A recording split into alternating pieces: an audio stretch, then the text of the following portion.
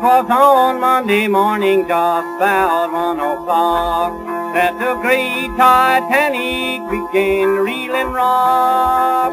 Then the people began to cry, saying, Lord, I'm going to die. It was sad when that great ship went down. It was sad when... Hey folks, it's Ron with On Fire Concerts, and we are here today with a member who I believe to be a member of the first family of country music, Miss Ronnie Stoneman.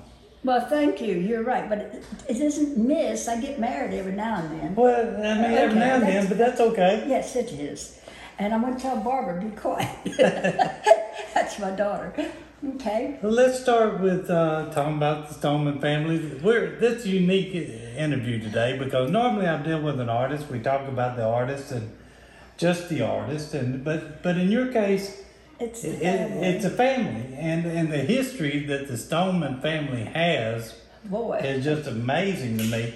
We'll start back. Well, with your dad was Ernest Stoneman, that most people know as Pop Stoneman. Yeah, well, you had to be Pop with so many children. And you had, you had 23 kids. Your mom and dad had 23 kids. Yeah, but there was 5 sets of twins, so that hurried it up. But Mom and Dad liked each other a lot.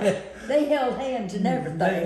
It was the everything that got them in trouble. And I mean, 23 kids, so if you had 23 siblings... Well, I didn't have 23 siblings, but Mama had lost quite a few when she was in the mountains of Virginia, when her and Daddy, you know, the mountains, they didn't have things like penicillin and stuff to stop the bronchitis or bronchopneumonia or pneumonia.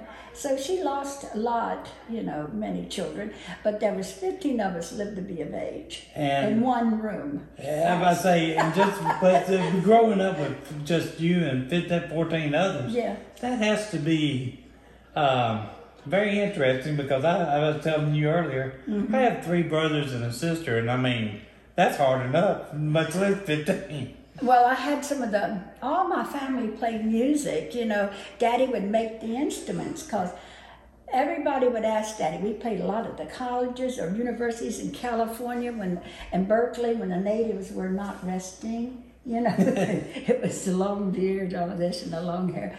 But anyway, the universities, we had to play, we did when we were little, Pop Stoneman and his Little Pebbles, we were called.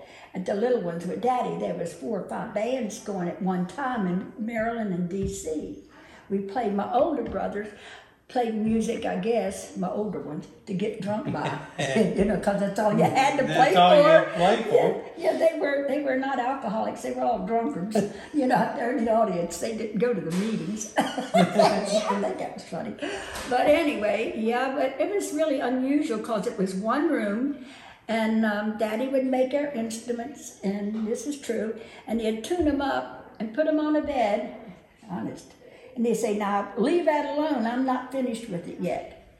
And they said, it better be not out of tune when I come back home from work. Y'all better not touch that. Of course, we right into it as soon as he pulled out of the driveway. Well, when you say don't do something to a child... I know, that's what Daddy did, I guess. He knew what to get you to practice. I know. We had to have it in tune because to this day, I can't use a tuner on my banjo or guitar because...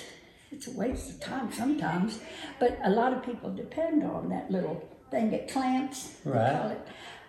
I think it's called a shark or something. But we never had one. I remember playing with the Glazer brothers at a fair, and they had this thing, a little thing, and he was back there tuning. And I said, Van, and this is true. I said, Van, to my brother. I said, come and look at this thing. And every time they hit a string, the needle would go like that. I said, it's really different. And Van said, oh, yeah. So I said, hit it, Tom Paul. I said, Tom Paul, hit that one string. And look, Van, it goes right in the middle when it's in tune. That's neat, and that's different, see. So we never had any tuning. Nobody taught you nothing. No, we didn't have it, honey. We were lucky we had an outhouse in the back. That's another story. That's another story that we may have to get to. No, I don't know if the people out there want to hear that mess. Well, I know in I think it was, if I read, where in 1924 your dad had heard, Pop Stoneman had Yeah. heard a gentleman named, I believe, Henry Whitaker Whitaker plays, sang something on the radio Yeah. in 24. It wasn't a radio. They didn't have a radio. Well, he heard the record. He heard a recording in an old store. Okay, and he said he could do in that. Galax. Henry Whitaker. He was a friend of Daddy's, I believe, that worked with him at the mill in Galax when he was very young. Oh, okay. The old nuts, the mill. There. I didn't know if they knew each other, but your dad said he could do that as good as. No, he said, Hattie, that don't sound good. That feller just don't sound good. He sings from his nose. And he said, I can do better. Mama, she had 10 children then. And she said, well, Ernest, go on over to New York. I'll keep with the children. You go on to New York and you try out and see how good you are. And said, a man without a dream is not a man. Well, that makes sense. So she said, you just go on and go on up there. And he did, and he came back with a contract from Edison Cylinders. Edison, that was Thomas Edison. But he recorded, he said, and Daddy wasn't a liar, because he said he had a lot of youngins, but not one of them was good enough to be a good liar. They weren't smart enough, because you got to remember what you're saying. So anyway, he went up to New York, and he got a contract with Edison. But before that, there was a wire. They used a wire or something. It was 1914 that he made a wire recording. And he was in New York, and he said, I put a dime. In New York, they had these booths like phone booths, Right. but it was where you could hear the singer.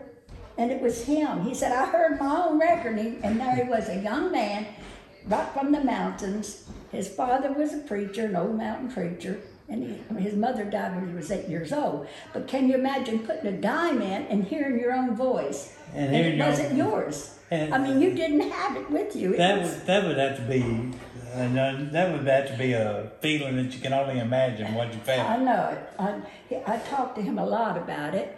Now, and you and I have spoke. I know your dad went in 24, Bob did, and he came back, but then he went back in 25, I believe it was, and Yeah. he did another recording, which, he did. by the way, became the first million seller. I wish it was the sinking of the Titanic. He wrote it in 1914, and this is what Daddy said. And Daddy wasn't a liar because there wasn't no sense in it, he said. But in 1914, he wrote the song called The Sinking of the Titanic. Some of you folks might know it. Now, when we played UCLA, the college kids, we had our own workshop there. And so, and they was asking us all kinds of questions, and, it was really unusual. But anyway, you have that, all that history, and then they ask you questions that you don't know anything about. How come the frets are that far from the banjo, and how come what kind of strings you use? This is a college kid. But they would sing The Sinking of the Titanic like this. It was sad, oh, it was sad when that great ship went down to the bottom of the sea. And I would... So what are they singing? I said, Daddy, they're saying it wrong. Daddy said, I know it. I don't know what's wrong with them youngins. That's what Daddy said at UCLA. And so he didn't know what was wrong with it. No, he didn't, but this is the way he did. It was sad when that great ship went down. It was sad when that great ship went down. Husbands and wives, little children lost their lives. It was sad when that great ship went down. And that, folks, was the first million seller in country music. It sure was. And you have something that I want you to show us. Well, excuse me. Well, okay. No, I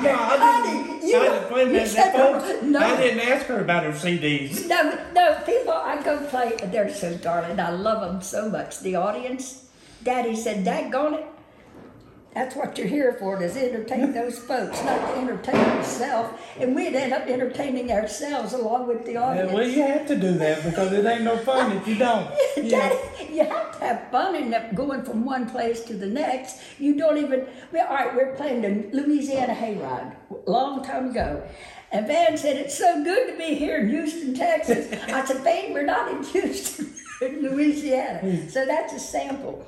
He said, that's just a sample, but that you have to have fun, and it makes, life is fun. Yeah, but you see, he didn't remember where we were at. But were y'all so played much- everywhere, I mean. Oh, I know, every college in the United States. Y'all played, didn't the Stonemans, if I'm not wrong, you played the White House and Smithsonian? We played the Smithsonian, and they got, when I started learning to play the banjo, Daddy made me a banjo with a neck that long, and he put made it, carved the neck out, and I would go up, this is what the people in the town, we lived in Carmody Hills. Roy Clark said, here's Ronnie Stoneman from Carmody Hills, and that was about the size of it, but I said, Roy, don't say that, not Carmody, it's Carmody, but he would call me Ronald J., but that's another story, because I remember Roy.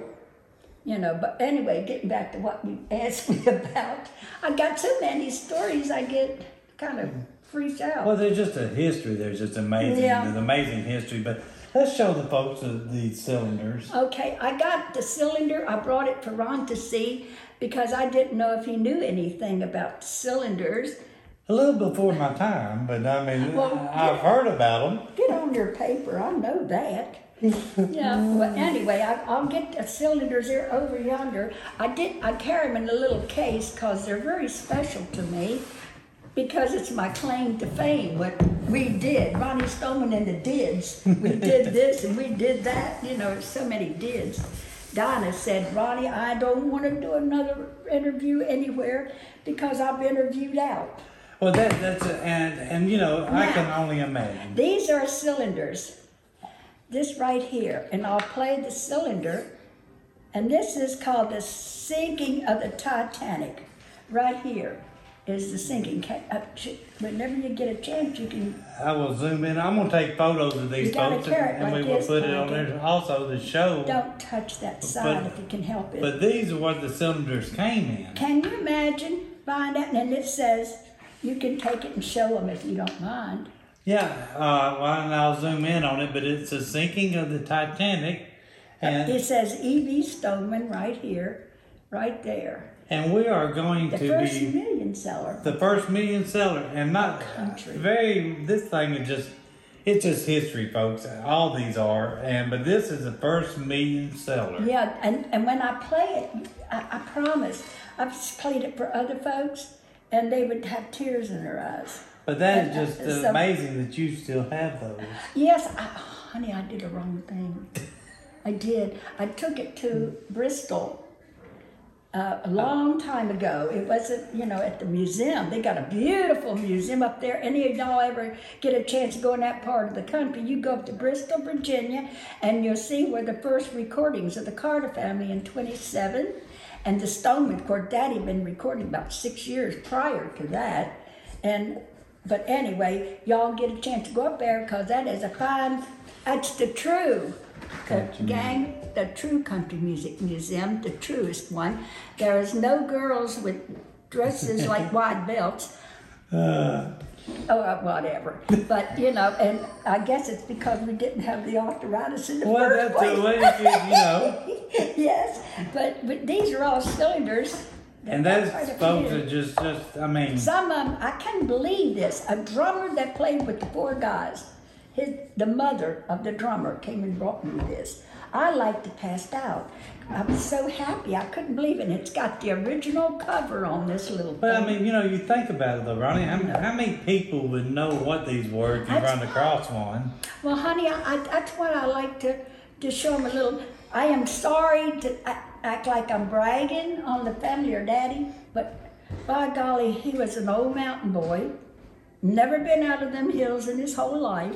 His mother died of childbed fever when his brother was born, and he read everything he could.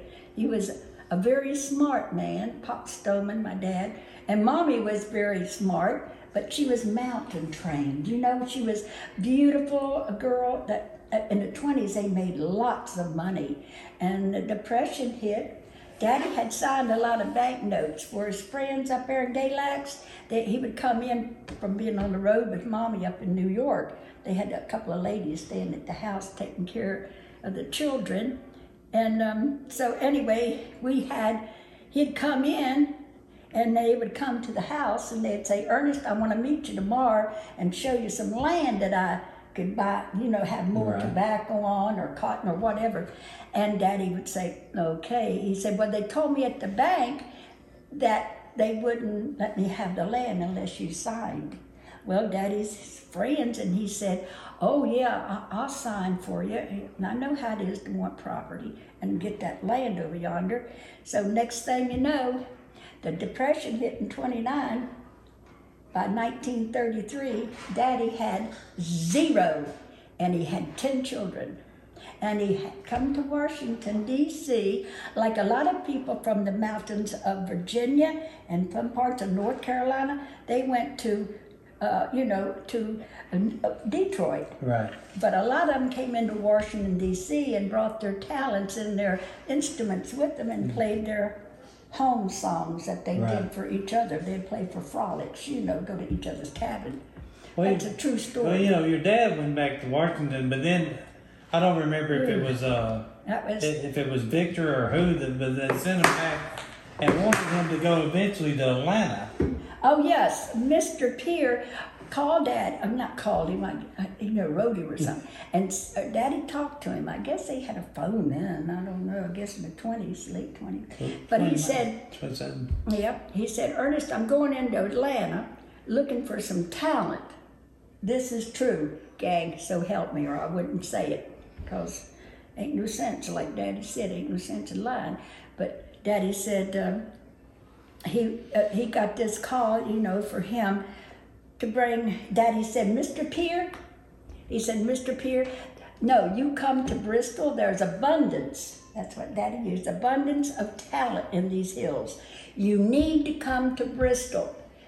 And he said, well, bring them up here. He said, no, these are mountain people. They ain't going to leave their home and come up there. He said, you come to Bristol. And Mr. Peer went to Bristol. First he said, Ernest, how you going to get them to Bristol? And he said, leave that to me. He said, just leave it to me, because I will get them there. And Daddy ended up building the stage on 12th Street there in Bristol, against the furniture store on the Virginia side.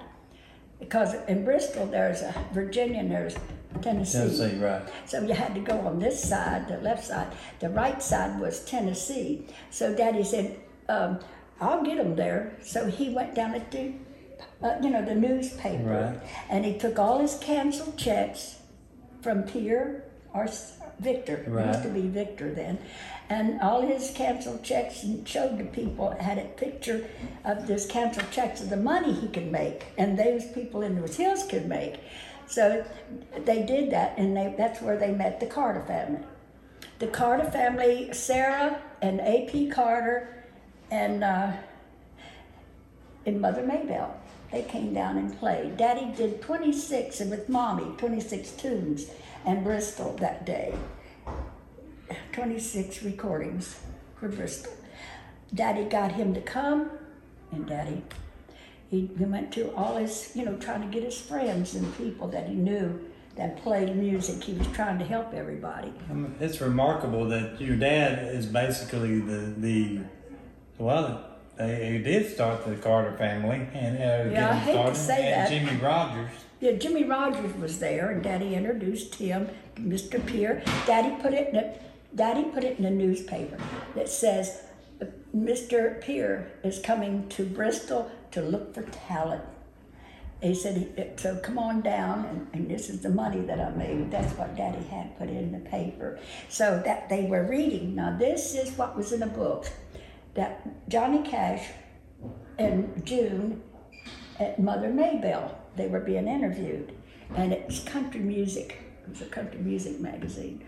And she said, yep, this is Mother Maybelle. We were having our last piece of country ham. It was on a Saturday, and we were having our last piece of country ham. And he said, A.P. Carter got up from the table and sat there by the fire in a rocking chair. And he said, he was reading the paper, what Daddy had put in there, went and showed everybody, trying to get them to come to Bristol, the mountain people. Down in Southwest Virginia. So he said, he took the paper, the newspaper. Now, this is what Mother Maybelle said. Had the paper there, and he said, we're going to go over to Bristol. He's telling Sarah Carter.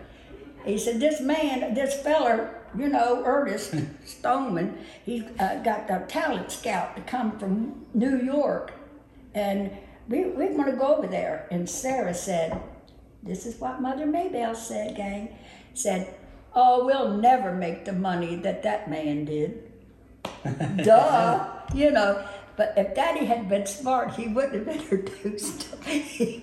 I'd have went on to Georgia. Well, your dad was, something I found about your dad I thought very interesting, because the way life works sometimes, though, after, and like, I think it was, your dad actually won a game show on NBC. Oh, yeah, that was, in the 50s. It was called The Big Surprise. And he won back then for what, $10,000? No, it was 20, 30,000. And that was a lot of money. It's a lot of money nowadays. And you know what he did with it? He bought Mama the ring that he had for her before the Depression. She had to sell it in the Depression because times got hard. I said, and that the jobs were few all through Tecumseh Valley. Times got rough. So Mama had to sell her ring that Daddy had bought her when he married her. And when he made the money, he bought her this beautiful ring. It was a square of blue stone. What? And he bought her another one to replace it when he won the contest, answering geography questions. That was just, that's true. That you have something, you lose it all, and then you gradually come back. Get it back, but you never come back with a lot of youngins. Right. But the youngins, the same year your dad won that. If I'm not wrong, the same year. We were playing in D.C. in the Skull Orchards. You know what a Skull Orchard is? Let me tell you, gang, I'm not joshing. That was the honky-tonks, the severe honky-tonks.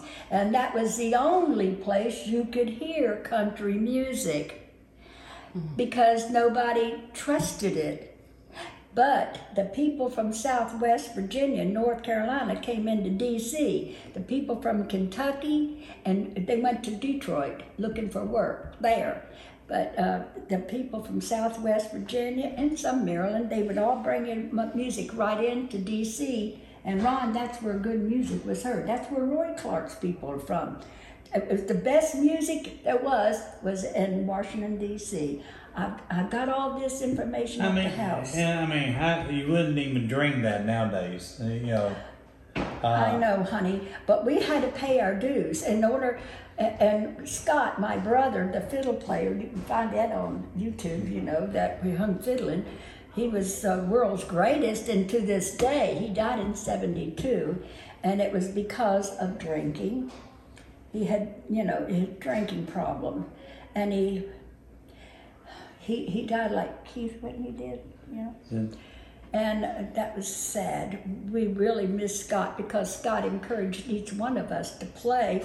And when I was playing the banjo, like I was telling you, Daddy made my banjo, and the neck was this long. Then the next one was that long, and then it got to be I had to sell the banjo. Last banjo he made for me, I had to, trade it in for the banjo, the Gibson Master Tone. In those days, if you had a Gibson Master Tone, you could play. They would say you're only as good as your instrument. But when I was little, this is what, for the neighborhood, people would see me. I was barefooted, had an old raggy dress on, I tore the hem out of pitching horseshoes. And they would say, and I'd go 1, 2, 3, 1, 2, 3, 1, 2, 3 with the banjo, the neck. I told Daddy I was more interested in the right hand, getting the picking good done. And I'd go 1, 2, 3, 1, 2, 3. And after a while, I could do it without, breaking the speed. And I told Daddy, and the people in the neighborhood, the boys, here comes that retarded, not needed dumb hillbilly with that 1, 2, 3, 1, 2, 3. They would laugh at me, but I kept at it. Well, it's amazing. The kids of after your dad won that, like I said, the game show thing. Then later on, some of the kids won an Arthur Godfrey Oh yeah, that was they had the bluegrass champs, and the reason they were called, there was different groups. We had 4 to 5 bands in my family. Like I said, the older brothers played music to drink by. They'd send them up a drink if they picked for them. You know how it is. Well, I guess you should know. Well, I would know, yeah. Oh yeah, heel. Don't lie. But anyway, and I know you're a good Christian man. Look. Yeah, right. Yeah, but you are, and you can tell you're an honest guy. But anyway, we would go to play and with the instruments and play those places. And Daddy said, watch, and Scott would say, now watch that audience, Ronnie, because if they get to twisting around and squirming in their seats, you better get off the stage. Leave them wanting, not overdo yourself. Right. And Daddy said, now remember, you're not playing for yourself, you're entertaining the people out there in the audience. That's the way Daddy raised us. It was the audience that was the most important, not us. Right, and that's a difference in just singing and being entertainers. Yeah, you find something in your soul to entertain them with. Right. Now you mentioned Jerry Lee Lewis. Is that an entertainer or not? Wow. He's still an entertainer. That's what I'm saying. He's still entertaining you, and he's in almost a wheelchair. But he is absolutely marvelous. But his action for himself, it's amazing he lived this long. I mean, living still and doing good. I told him the other day when I was fortunate enough to see Jerry again at his home, and I said, of all the country music greats, you got the $1 Million Quartet thing. And the last man standing is Jerry Lee. Of course, yes. And I said that's just so remarkable, and to be and in that group, and but then we were about to when y'all won the Godfrey. Oh yeah, those are the days. You know how we did that? We were playing at a honky tonk in D.C., 12th and New York Avenue, right next to the bus station, downtown Washington. Anytime you're in a city like Washington or a big city and you're by the bus station, it's not one of those little darling places you could take your mother to. You don't want that, because the boys would bet on how many fights they're going to have that night. But I remember we played there for a long time, and then we get a call that we could do the Arthur Godfrey show. The man that owned this place, his name was Sam Bumstein, and he was marvelous. He gave the Stonemans work, and his brother owned, his brother Joe, I think it's Joe, he was across the street, and Charlie Daniels played a place across the street from us called the Rocket Room. And Charlie would take this is true, Charlie Daniels would take his break so he could, at a time that we were on stage, he would time it so he could come over and watch our show and watch Scott fiddle. And then, those were the days. Dear me, God was with us the whole time. Mama prayed, and she'd pray for my brothers every night, and all of us. She'd be down on her knees, and when she died, before she died, I said, Mommy, you got calluses on your knees. You prayed so hard. You're like a nun. And my Mommy said, well, Lord of mercy, honey. I said, you got calluses from praying for us so much. We'd be out picking. And that's just amazing. But then from that, I believe, is then after that, y'all ended up with the TV show called Those Stonemans. You know how we got that? That was another story. Those Stonemans, that was a neat name. The singing, swinging, stomping, sensational Stonemans. Yeah, we got that name from out at L.A., UCLA, when we played the university there 2 or 3 times. The college kids at UCLA loved Daddy. They loved Daddy. We played at all the coffee houses there. And they loved my dad. And Daddy would tell him it was during the Vietnam War, even though people say it wasn't, it was a war. It was awful.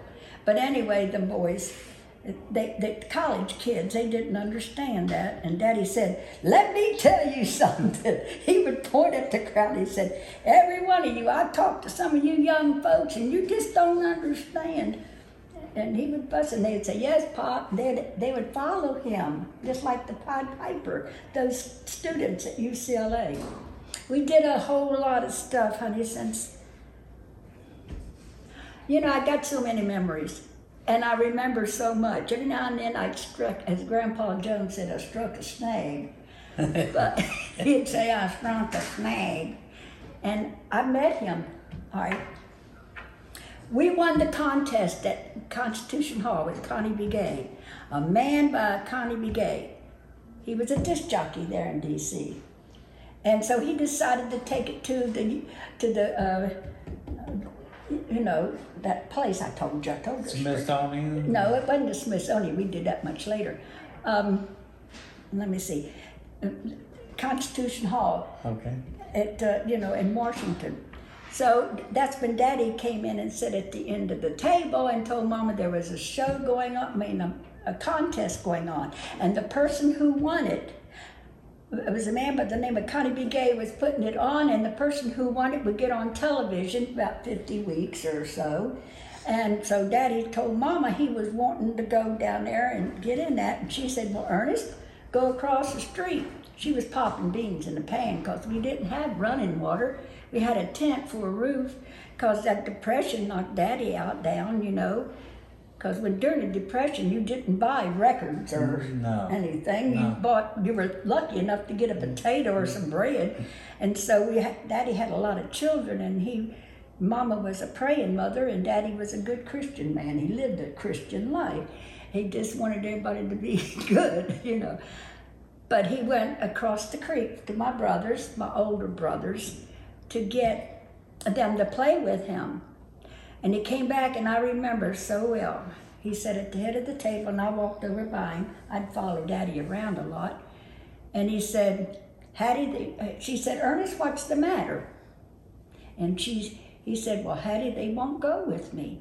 And she says, and why not? Mama had a spirit. I thought she was going to take a hickory stick over there and straighten them out. But Daddy said, because they said I'm old-fashioned now, and I don't have electric instruments. And they got their buddies, and they're going to go down and take the prize at Constitution Hall. That's what it was. Constitution Hall. So Mama said they did they? Said, well, Ernest, how long do we have? And he said, 3 months. And she said, well, get to making the youngins some more instruments. We're going to go down and take the prize. And we went down, and they opened the door. We had that old covered wagon of a thing Daddy had. He bent the bars, and he put the canvas over it, and he had his tool chest on each side, like a pickup truck. He made, it was a rumble seat, but he made it into a pickup, and he had that bars like a covered wagon going across the west. And all of us kids in there with our homemade instruments, gang. And they opened the doors, and they said, and here they are, the Stoneman family. Mama had made me and Donna some little feed sack dresses. You don't remember, but they were colorful. They had little, flowers in them. So not burlap, honey. Burlap's a whole new ball game. The feed store. Feed sacks. Yeah, they used to, during the Depression years. They found out that those material people were making shirts and blouses out of them and little dresses for their children. And Mama made us one to go play on the contest. Daddy told me to sing because I didn't have a banjo, any kind of instrument. I just sang. And I was 4.5 years old. But my brothers went on first. There was about 100 and some bands that night, okay? I ain't just joshing. And I remember they opened the doors, and there was marble floors. And I went, hot dog, I could slide on this. Because in the house, we just had that one room, and you could just run around in circles. You couldn't run and slide, And my brother Billy was in the Pacific during the war, and he sent Mama some money home to buy me and Donna a pair of little patent leather slippers. So she got them, and they made us that dress. And when I opened that door, and I was always hyper, they say AD, some kind of trouble, they all got a big name for it. AD, and I said, well, no. I told Sam Lavello, the producer, I said, I got the whole alphabet. You ain't ADD, you're an alphabet. ABDCFGHI, I'm all of them. I'm all of them. People had to take drugs to be like I am. And I'm 83 now, so you can just imagine how I was when I was little. praise the Lord. But I went sliding. I called them no shoes, and the bottoms were slick. And I went diggity, diggity, diggity, diggity, slide, this is cool. And I looked over to my left, and there was a man in there, an old, he was gluing his mustache and his eyebrows on. And the old days, they had Maybelline, where you could just take a little drawer, but it was, instead of black, where you could do your eyelashes, it was white. And I said, I wonder what he's up to. And I had a crooked eye. Do you remember my eye was crooked? It went that way. It was called walleye. This one here was injured at birth, and the muscles messed up. But, it went this way. So I got up, I got to looking at it, and just me and him, and this dressing room door was open and everything. And I had mirrors and these big round lights all over. And I said, I wonder what he's doing. He was in the mirror doing this to his mustache and his eyebrows, and he glued on some, making his beard, his whisker, came down like this then. And I pushed a chair up there and got up on the dressing table and crawled over there and looked at him right in the face, trying to say, what in the cat hair, I thought to myself, is he doing? And I looked in it, and he was putting that on. And I said, why is he gluing his mustache and eyebrows on? And then Mama said, Lord, have mercy in the name of Jesus. Where are my children? And she said, I got to find Ronnie. And she went hunting down there, and she turned onto her left, and she said, get out of that room and quit bothering that poor old man. And Grandpa Jones said, that's all right, Miss Stoneman, I'll take care of her. He said, just get your fiddle. And he took me down to the little concession stand, and I went walking with him, and I was looking at his boots, the one he used on his haul. And I said, he's like us. His shoes don't fit him either. Because the school would send us down a box of shoes for us to pick out what fit us. And sometimes we had to get them big old ones and tie them to our feet. We had fun, though. We had our music, and we had Mama's prayers and Daddy's hard work. It was just amazing, the story of the Stoneman family, folks. We haven't even scratched the surface today with this here. This is just, I've gotten into this in the past few months, and I got to looking at, and the more you think you know, and you really don't know, and then you think, and for Ronnie, to talk to Ronnie and to remember dates and names and. Honey, I remember so much, and I get them. It's like a bucket full of mixer, it's like a mixture. You get your mind going, and you think about all the fun things. Like we were at that big long table I was going to tell you about. And I remember we were all sitting on the side of the table. It was a bench against the wall. And we were all lined up there, and Scott sat right where you're sitting in the area to get away from Daddy, because whenever you spill something or knock something over, he'd go right here to the back of Right back here? Yes, right there. And he'd come up with it. So Scott didn't sit next to him either, and I had to be over there. So then there was, I think it was 4 school officials knocked at the door, and Mama said, now, come in. Said, we don't have a place for y'all to sit down. And it was from the school authorities. And they said to my daddy and my mother, Mommy was waiting on the table. And he said, Mr. Stoneman, he said, none of your children are scholastic. And Daddy said, yeah, that's a shame. That is a shame, I know. And he said, that's a shame. I wish they were, but they're not. And he said, but, and one of the men with the 3-piece suit on standing there, he said, but we gave 6 of them a test. And the District of Columbia wants to send them to the Juilliard School in New York. And Daddy's sitting there, and he said, well, that's a mighty fine school, and we're proud you came down. We thank you very much for your time. He said, does any of you youngins want to go? I promise he said that. Now, you know how many parents would say, you're going, Yeah, but he said, any of you youngins want to go? And Scott said, we all looked at Scott. Now, he was the genius, and Jimmy, my brother, 13 months older than me, that's another story, 13 months older than me, he he was a genius. You could hit a piece of wood, and if it was a tone, he could tell you what pitch it was in. And it was just like that at the house, and it was always music, nothing else much. And we'd just play our instruments. We didn't have toys or nothing. And so, anyway. So you traveled, though, as a singer? Gotta tell you, got finished. So Scott pulled back from the chair like this, and he flopped up and he said, "No, Pop, we're gonna stay here and help you feed us." All right. Now, time marches on. We're playing all these old skull orchards. There was my older brother's band called the Stoneman Brothers.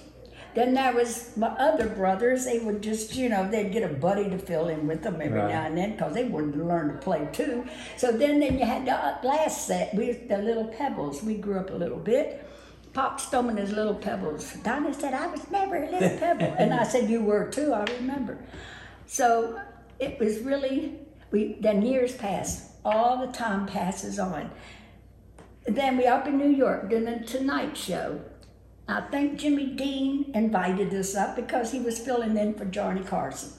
So we go up there, and he had a big room, had a break, and there was a big room full of fried chicken and stuff, and we were hungry. And my sister Donna and I just sat there and looked at it because we didn't want to interfere. And he went to people on the show.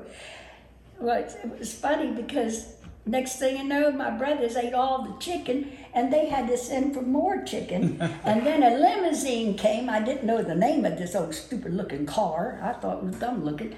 Big old long, and Daddy said, "Well, get your instruments. They're going to take us somewhere." And I said, "But Daddy, we don't want to go over there in that old stupid-looking car." If it had been an old pickup truck, we'd all dove in, But we got in, and we went over to this big building, and they opened the doors again. It was wooden floors.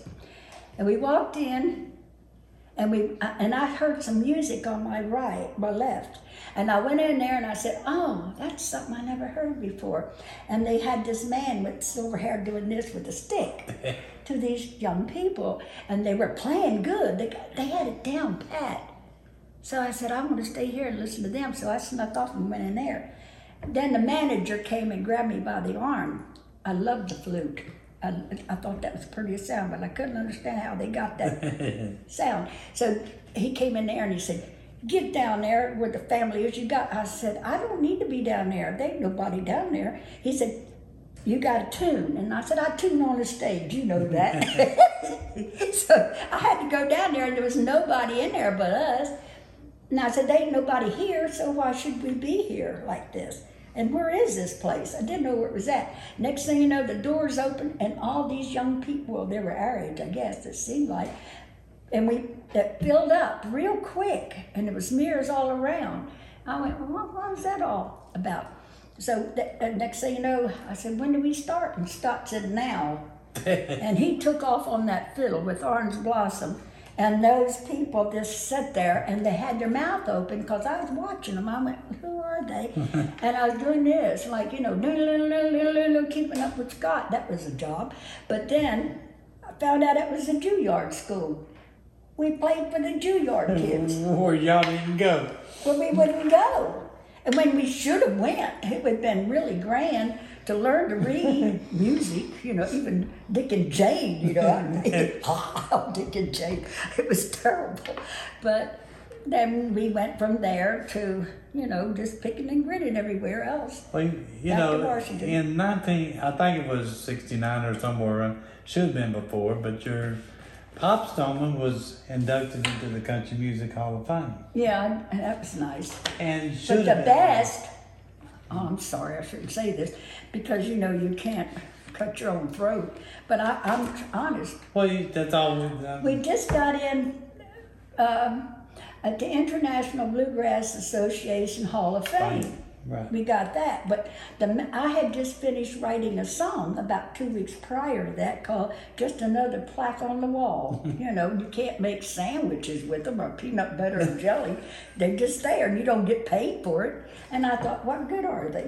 That's how Right. I mean, how about helping us out with the money? Because half the time our managers took the money all the time, and gave us a salary, and we were just walking around, duh. And then there are a lot of people you think that ought to be there. People get put there before they do, and then it's one thing after the other. But I think that if anybody ever deserved to be in the Hall of Fame, I know, but they didn't put the Stonemans. What bothered me about the Hall of Fame plaque? Mama played with Daddy. She did. And she went to New York with him and did a lot of recordings. She's on here, these cylinders. Right. And she did a lot of recordings. He was the first country artist ever to record gospel, Daddy was. I found that out by a professor at a school in New York City. Told me, "You're Ernest Stoneman?" "Yes, I am." He said, "Your dad, Pop Ernest Stoneman?" "Yes, sir." "And my mother's Hattie." And he said, "They're the first gospel music ever recorded was from your mom and dad." What amazed me was I was talking about Pop, but you know, to finish that out, your mom and dad was in. My mind's the word's gonna blank now, but Gretchen Records. Oh, you mean Jeanette yeah, Records. yeah. Well, that was in Indiana, Daddy recorded. You could record at one time for 8 different labels. And Daddy did. And he had to change his name, like Uncle Ben Hawkins was one. And you could do that in those days. He just made his rounds and got a lot of money. Then he got with Victor, you see. And they were both put in their Hall of Fame, though, weren't they? Up there, yeah. Yeah. That's really nice. They treated us like we were stars or something. Yeah. You know? They really treated us nice. And we stayed at this big building, and then we'd go over and pick a little bit. And they had the real cowboy of the Old West, and he was there singing his cowboy songs. Hello. That was Jimmy Rogers. Oh. So we did all that, and then we did so much. There's We just did so much history there. Show us the poster. All right, now this is Daddy. This is the ones that had our television show. We were on that. That was the group. This is me and Van, my brother's daddy. There's Jimmy, and this is my niece married this young man. He played with us, and Donna. There's Donna. Right there it is. You see it? And I just Got love that pictures? name, how y'all on the front of that. I just love The it. Stonemans. Syndicated television is now available. And we went into color. We had our first colors, I remember. And there's Scott. He was in, there's me, and there's Donna and Van, and somebody wrote this up. I didn't. There we are. You can see right down here, right there, was when it was on our show. Some of our backdrops, it looked like a horror movie. Look at that, Swally to goodness, look at that old tree. Now, who in the cat hair would have put us out there in front of that old tree? That was our backdrop for our show. I like the, just show the folks in front of it. The singing, swinging, stomping, sensational Stoneman. Stoneman. And, you know, like I said, Ronnie, the history is just, to me, and I want to step over and grab this thing and let you tell folks what it is. I want to put it up. Okay. Can I put it up? I love y'all, but we'll be right back. We'll be right back. And It's up. Okay. we're going to play the first million seller Of country music. of country music, Singing of the Titanic. Yeah, about Daddy. And- Or E.B. Stoneman. And now I'm going to show you folks if y'all interested in this kind of stuff. If you're not, just let us know. But right here it says E.B. Stoneman. Can you see it? The name? It's The Sinking of the Titanic. It was written, Daddy wrote it in 1914. The Titanic sunk in 1912. I'm going to get out of your way and let you do that. Well, I'm going to try to do this. I can't do it left-handed, see. And you got to push it in here. You got to push it in here. Get it in there good. And I'm going to play a little bit of the Titanic. And this was Thomas Edison. Now watch.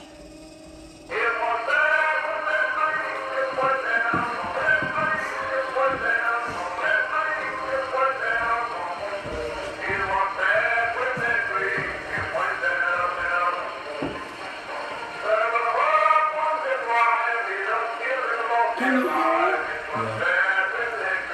And get over here, you gotta see it. Those are so neat. Daddy. come, come. Moving out and by 1600 head to back.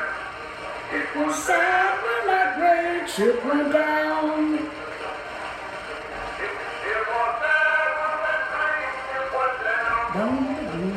Was sad when that great. I remember singing beside Daddy when we were children.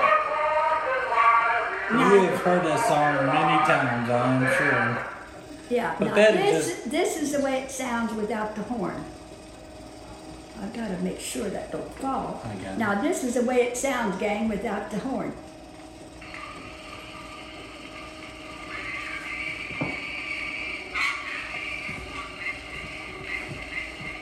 Now listen. Now, wait a minute. Oh, wait a minute. It just needs, I can't get to it too easy, but we know a little sample of it. Now we're going to stop it with this thing there. Okay. No. That is just an amazing thing, and folks, we'll be right back to wrap up. Okay, folks, that was amazing.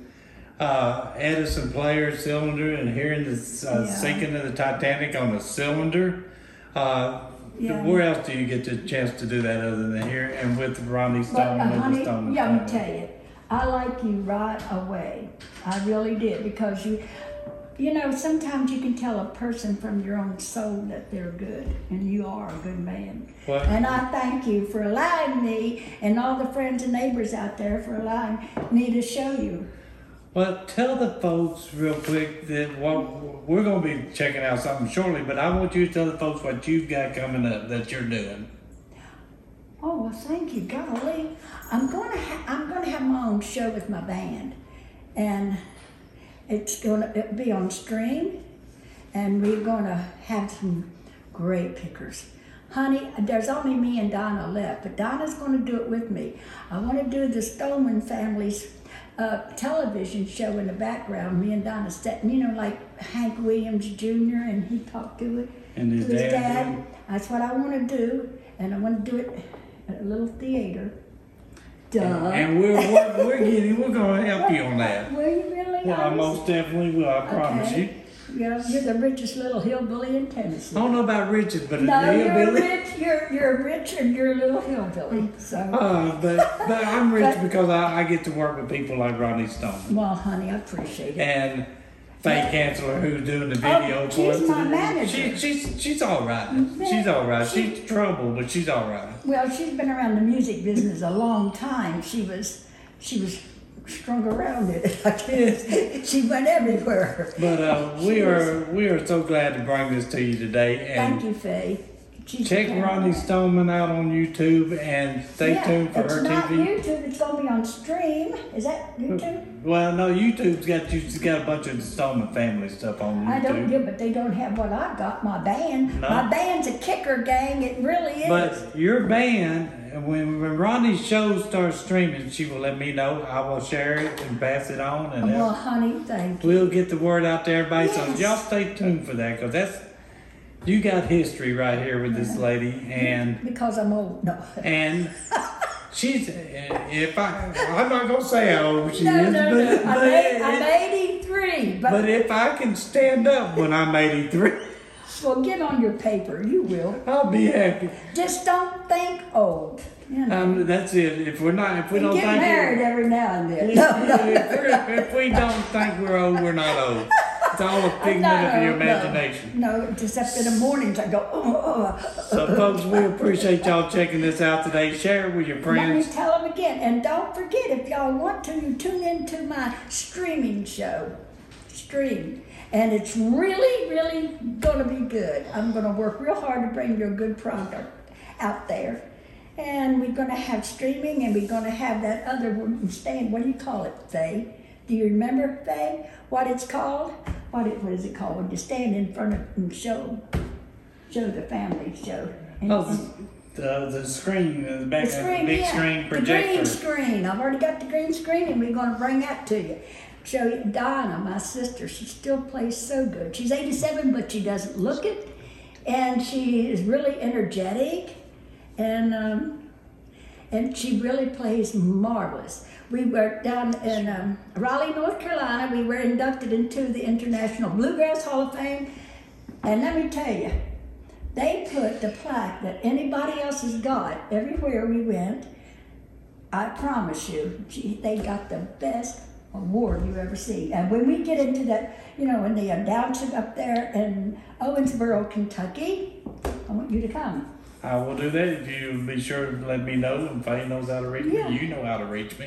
Now, I would like for you to come to the family reunion, next one we have. That'll blow your hat to creek. 800 folks.